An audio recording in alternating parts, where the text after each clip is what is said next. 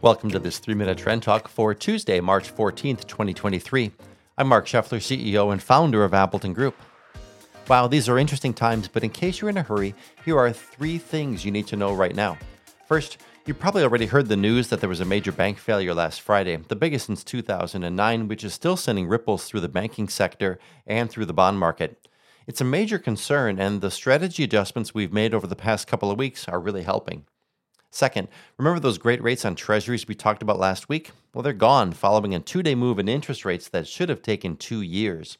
And third, you've heard the phrase go big or go home, right? Well, that applies to the moves we've made in all managed accounts to minimize our clients' exposure to FDIC-Insured bank deposits. Okay, lots to cover, so here we go. Silicon Valley Bank in California, the 16th largest in the country, suffered a spectacular collapse that only took a few days. That in itself is remarkable and is a really good indicator that markets move fast and financial conditions can change quickly. What's important to understand is that when interest rates go up, bond prices go down. They just do, and if you're holding bonds or a bond fund, the value of those assets will generally go down. If you're the kind of investor that holds onto an asset no matter what, and the market for that asset turns down, you've really got only 2 choices. Do nothing and let whatever happens happen, or make an adjustment to how you're invested. Banks don't have that luxury when it comes to Treasuries, though.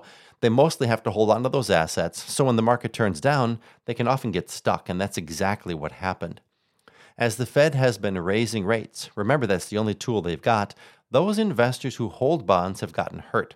So it's not just Silicon Valley Bank, it's more systematic than that. The same thing is happening to a lot of other financial institutions, but those with excess exposure to tech and cryptocurrencies seem to be at greatest risk. And with the bank on Friday, it just so happens that they were the first to experience the effect that can happen when fast money depositors want their funds. What was a solvent bank on Wednesday becomes a much different bank 2 days later.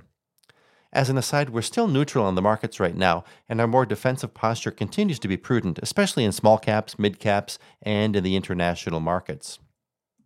Well, second, over the past few weeks, I've highlighted the recent spike in interest rates, especially in 1-year U.S. Treasuries. And in the decades of doing these 3-minute trend talks, I've never had so many calls from clients who listened to the podcast and took action.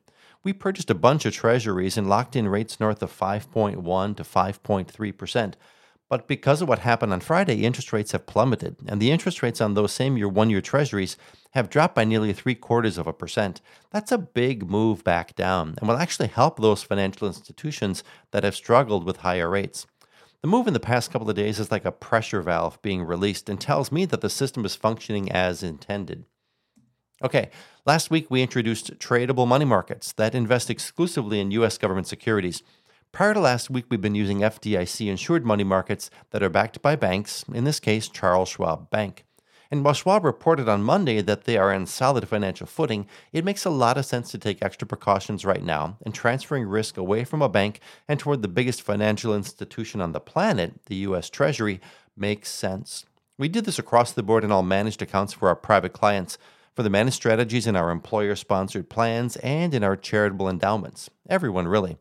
We've got the discretion to do so, and that extraordinary flexibility and the skills of Peter Muchler and the rest of our staff that made it happen literally in a matter of hours is so beneficial. I want you to know that not only did the adjustment shift risk toward the largest financial institutions, it also dramatically increased yields. Now, due to the drop in interest rates over the past few days, the interest paid on those money markets can and will fluctuate, but it's still a lot higher than we were getting on the FDIC-insured funds. So really, a double benefit there. Okay, that's it for today, but there'll be a lot more to touch on in the coming weeks for sure. But until then, I'm Mark Scheffler on behalf of the staff of Appleton Group, urging you to never miss a turn.